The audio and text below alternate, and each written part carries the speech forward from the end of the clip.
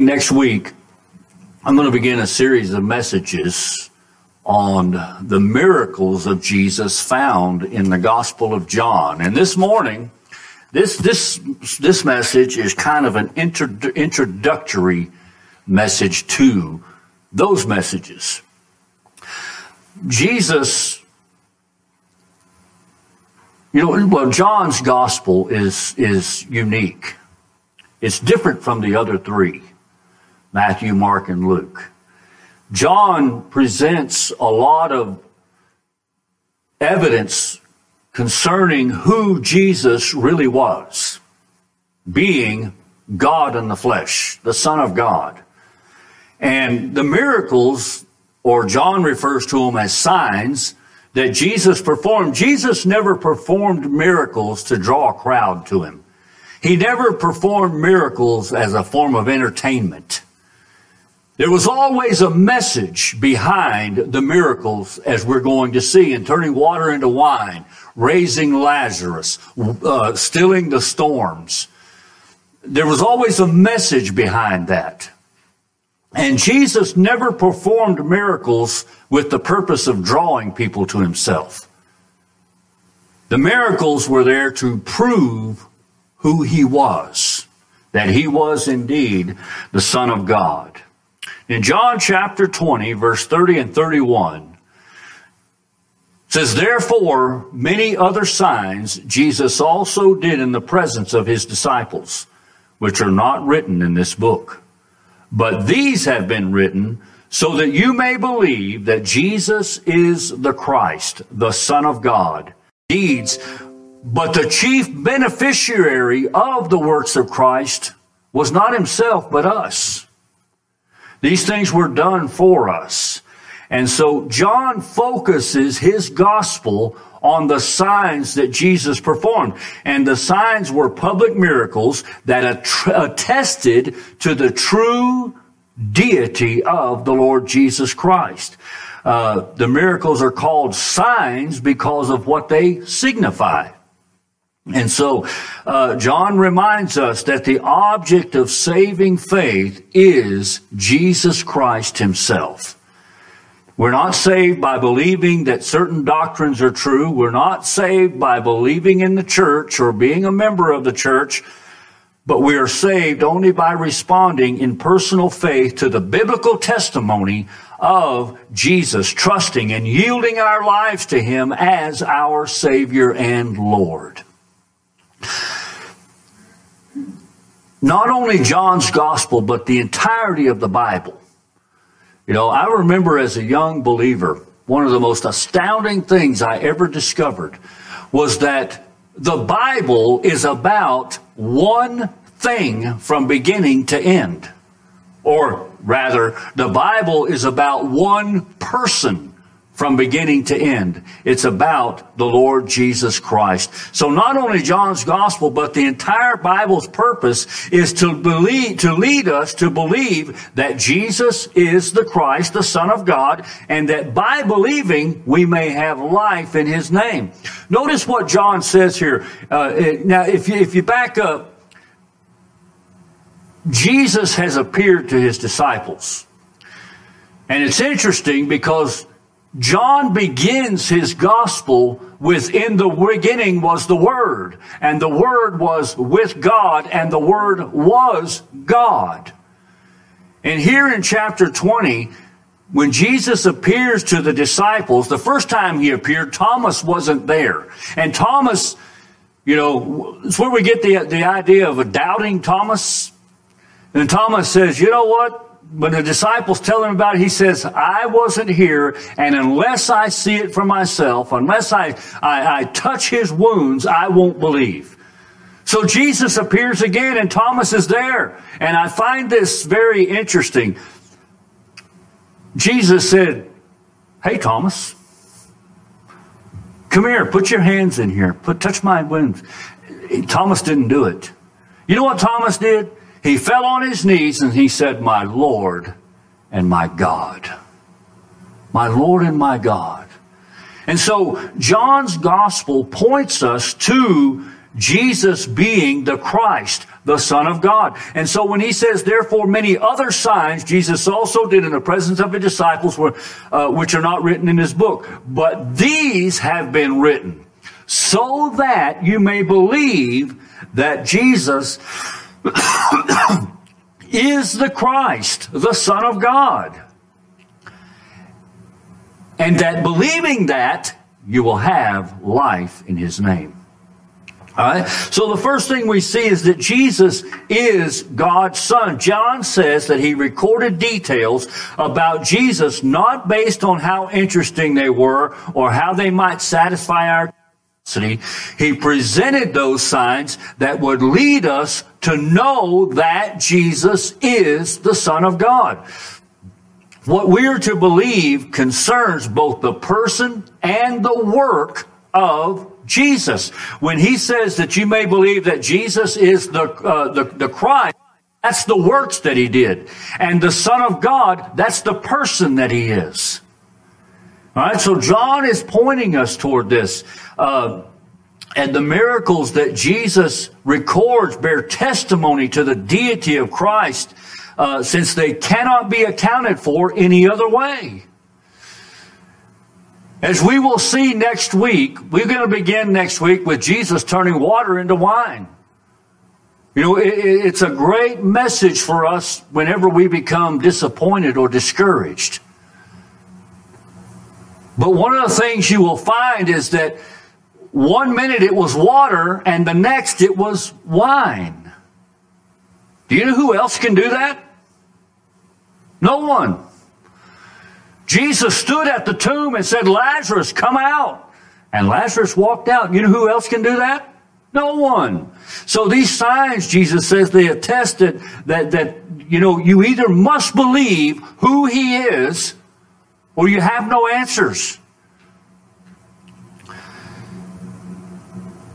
At the tomb of Lazarus, Jesus claimed deity for himself. When Martha standing there and he says, Martha, your brother will live again. She says, I know, Lord, on that day of judgment, when at the end time he will come. And Jesus said, no, you don't understand. I am the resurrection and the life.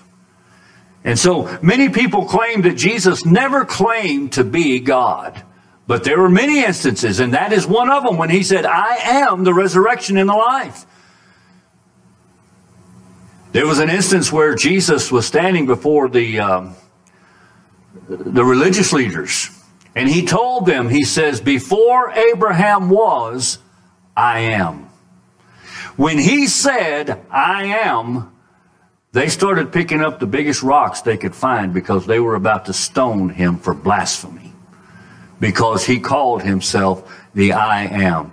And so John records these miracles. Only God could stand before the tomb of a dead man who'd been dead 4 days, call out his name, and see him emerge from the grave. And John says that all this and other signs are to persuade us that Jesus is the Son of God. Do you believe this morning that Jesus Christ is the Son of God?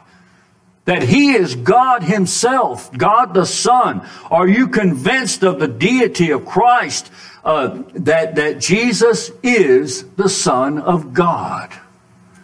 John says, that's why I wrote these things, so that you may believe that.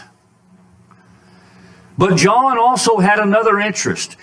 He says there in verse 31, but these have been written so that you may believe that Jesus is the Christ. The Christ. Now, I want to tell you something. Christ is not his last name. Christ is not a name at all. Christ is a title. Christ means Messiah. And in seeking to persuade us that Jesus is uniquely the Son of God in his person, John sought for us to believe in the saving work of Jesus Christ, that Jesus is the Christ. The proper way to say it is Jesus the Christ. And it means Messiah. And as I said, Christ is a title. It's not a name. And Jesus, he says, is the long-awaited Messiah, fulfilling the saving expectations of the Old Testament. Throughout, from the book of Genesis all the way through the book of Malachi, there is instance after instance after instance after instance of God pointing people towards the time when their awaited Messiah would come. And Jesus is it. He is the Christ. Turn with me to Isaiah chapter 61. First, turn with me to Luke. First, turn to Luke chapter 4. When you get to Luke chapter 4, hold your finger there and turn to Isaiah 61.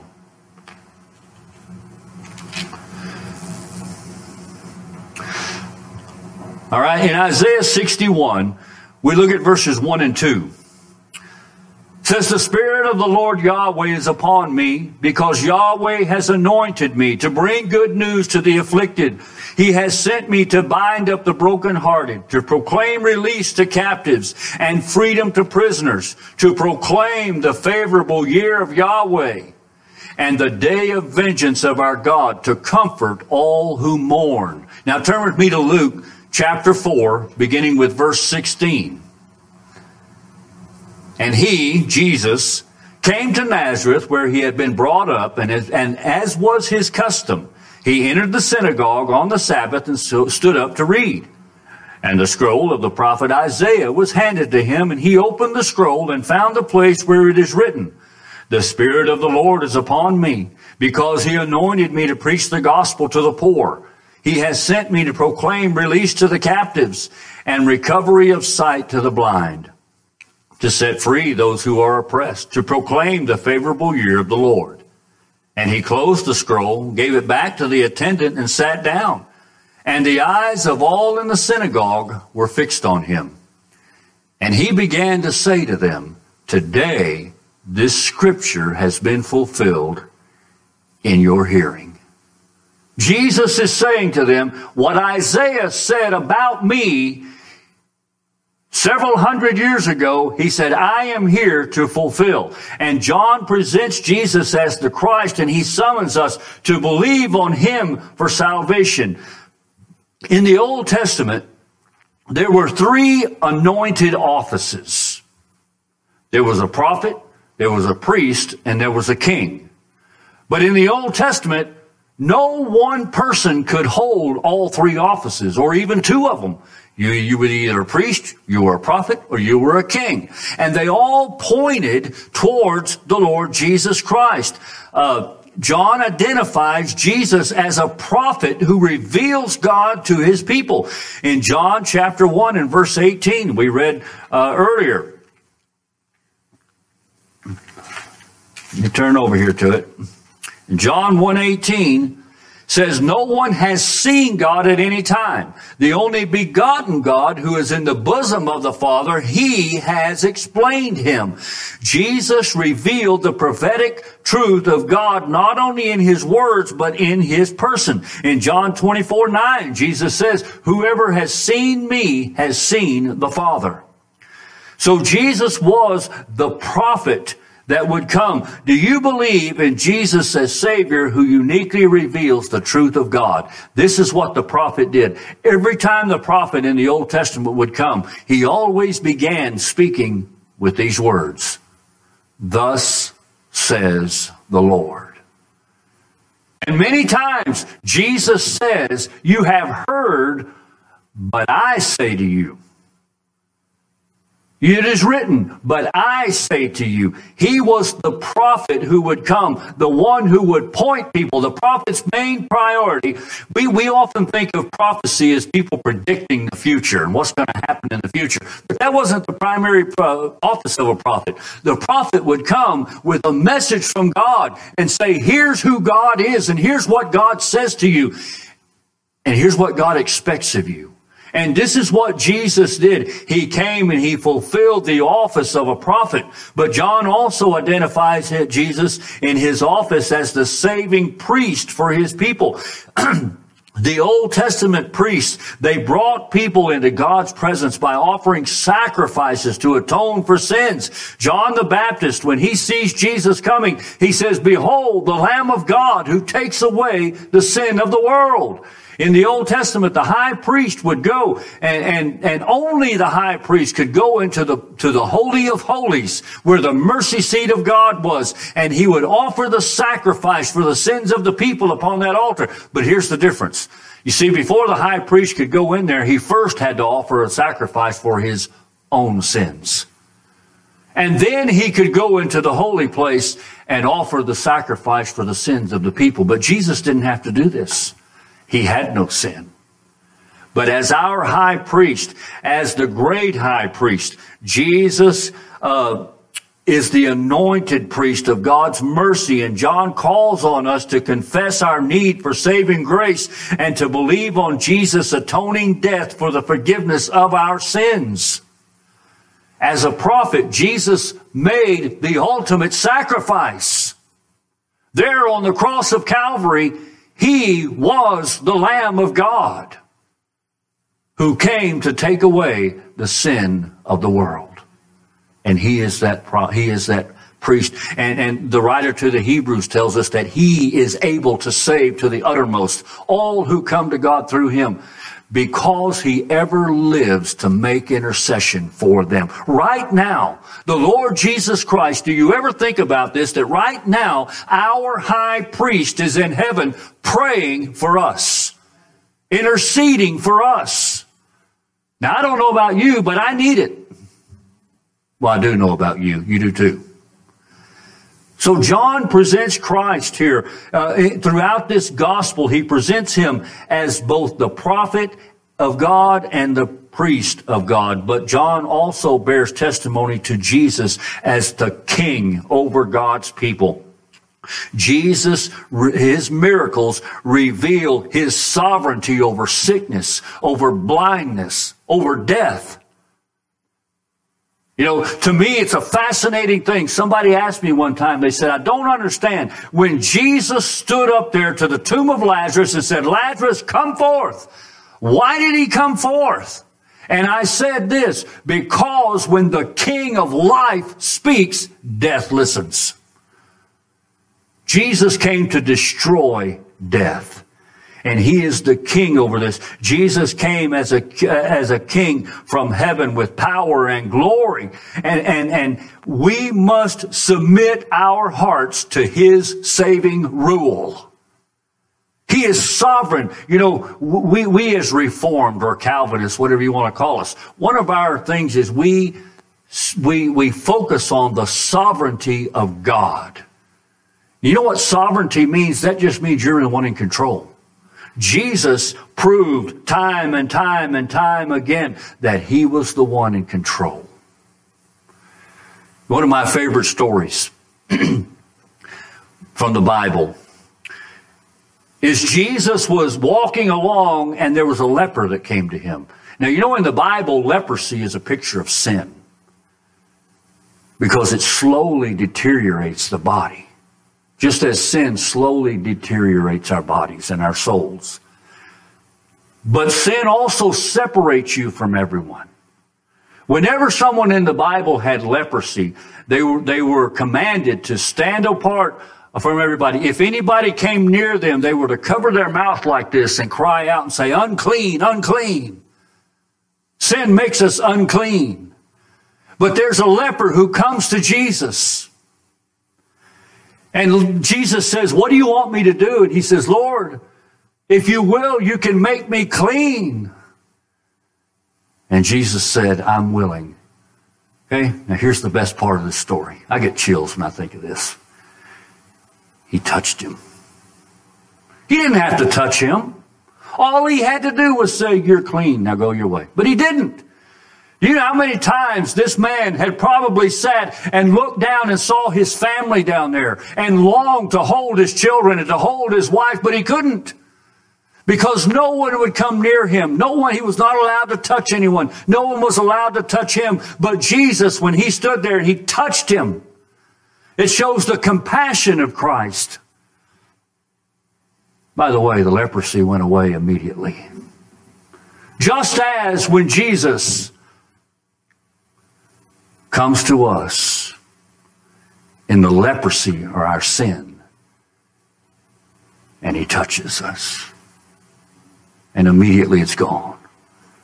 So he is king.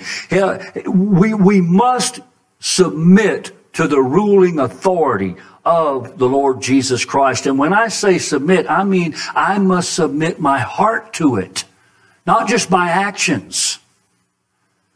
You know, you can submit your actions without submitting your heart, but it won't last long.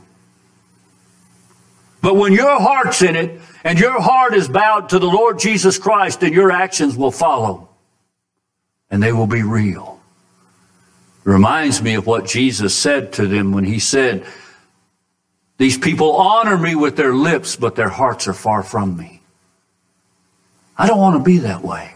I want my heart to be submitted to the Lord Jesus Christ. He is our prophet, he is our priest, and he is our king. And we will one day bow in his presence. That's why I believe, folks, a lot of people disagree with me, and that's okay. That one day I will walk into heaven, and I will promise you I am not going to run up and hug Jesus. I'm going to fall on my face before him and bow before my king. Now, I may get up from there and hug him, but the first thing I'm going to do is bow on my face before him and bow before God. But John shows us throughout his gospel, when the King of glory comes, he will rule with a rod of iron.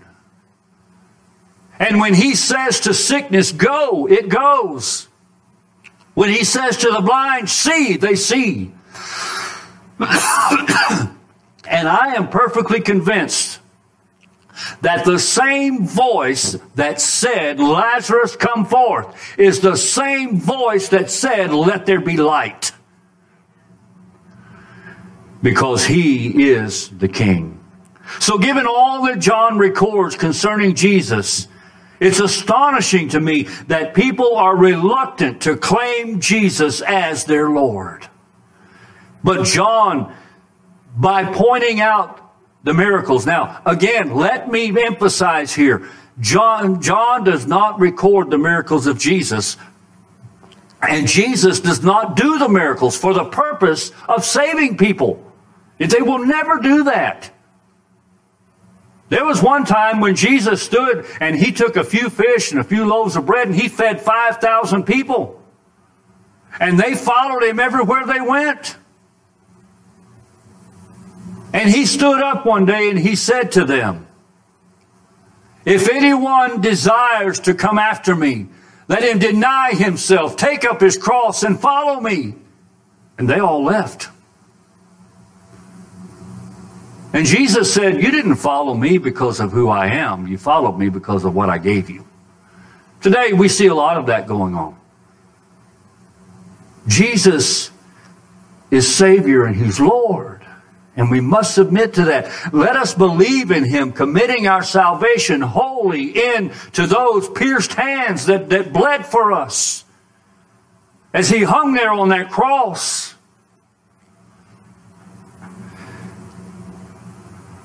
And he said, it's finished. It's finished. He came to do what the Father commanded. Jesus said it is finished. It's accomplished. It's done. And we goes all the way back to the first chapter of John when John the Baptist sees Jesus and says, behold the Lamb of God who takes away the sin of the world. And when Jesus said it is finished, you know what was wrong? You know what was finished? The sin of the world was gone. Now when we say the world, we're talking about God's people. Not talking about the whole world. That's another sermon right there. But we're talking about God's people. Our sin is gone. But the ultimate purpose of John's gospel is that by believing that Jesus is the Christ, by believing that Jesus is the Son of God, we would have life in his name. Eternal life. That's what he says, and that by believing you may have life in his name. Back in John chapter 3 and verse 36, says, he who believes in the Son has eternal life. But he who does not obey the Son will not see life, but the wrath of God abides in him. So, eternal life is the spiritual power imparted to our souls by the Holy Spirit. We look around and we see people everywhere going about their lives, going to their jobs, taking care of their families, going to church. And we call that life, but that's not life. That's existence. You know, I also remember as a young believer, my pastor told me one time, he said, you know what? He said, I want you to go and I want you to read the book of Ecclesiastes.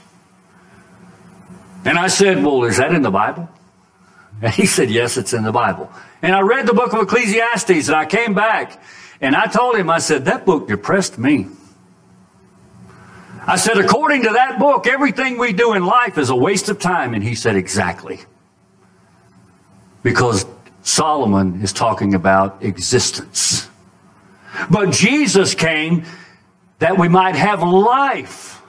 John chapter 10 and verse 10, he says, the thief, that's Satan, comes only to steal, kill, and destroy. But Jesus said, I am come that you might have life and have it abundantly, eternal life. Charles Spurgeon one time said that God, the Holy Spirit, is with believers, breathing into them a new, holy, heavenly life. They are dead to the world and buried with Christ, but they live unto God, never more to be slain by sin.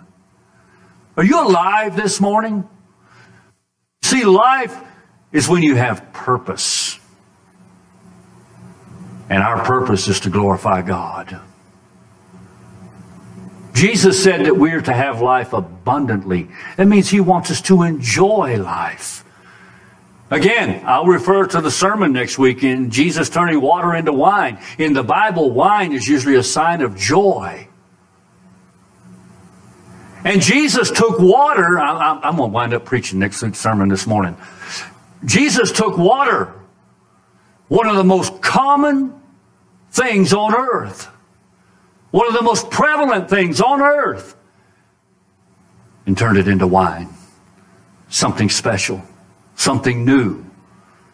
And this is what he does. And if we understand what kind of life is offered to us by the gospel, if we feel our need for this salvation, then surely we will urgently seek the means by which we might have eternal life for ourselves. And John says, these things I have written to you so that you might believe that Jesus is the Christ. Do you believe that? That he is the Son of God. Do you believe that? John says, if you believe that, then you can have eternal life. But you have to believe that first. We have to believe in who Christ is and what he's done. Who he is the Son of God. What he's done is be the Messiah of God. He came and he bore the sin of his people, and he has taken our sins from us. Life comes through faith in Jesus by believing in his name. And the God of grace offers you eternal life through his Son. And let me tell you, ladies and gentlemen, there is no eternal life without Jesus. None. Until we bow the knee before Christ in full confession of our sin and say, like the publican, God be merciful to me, a sinner. Acknowledge who I am. When we come to Christ, we must come with nothing. No righteousness, no pride, nothing. When Jesus spoke about the narrow way, the narrow road, he said many will go on the broad road, which leads to destruction. I'll tell you folks, the broad road is full of religious people. The broad road is full of church members. But Jesus said, narrow is the gate, and few there be that find it.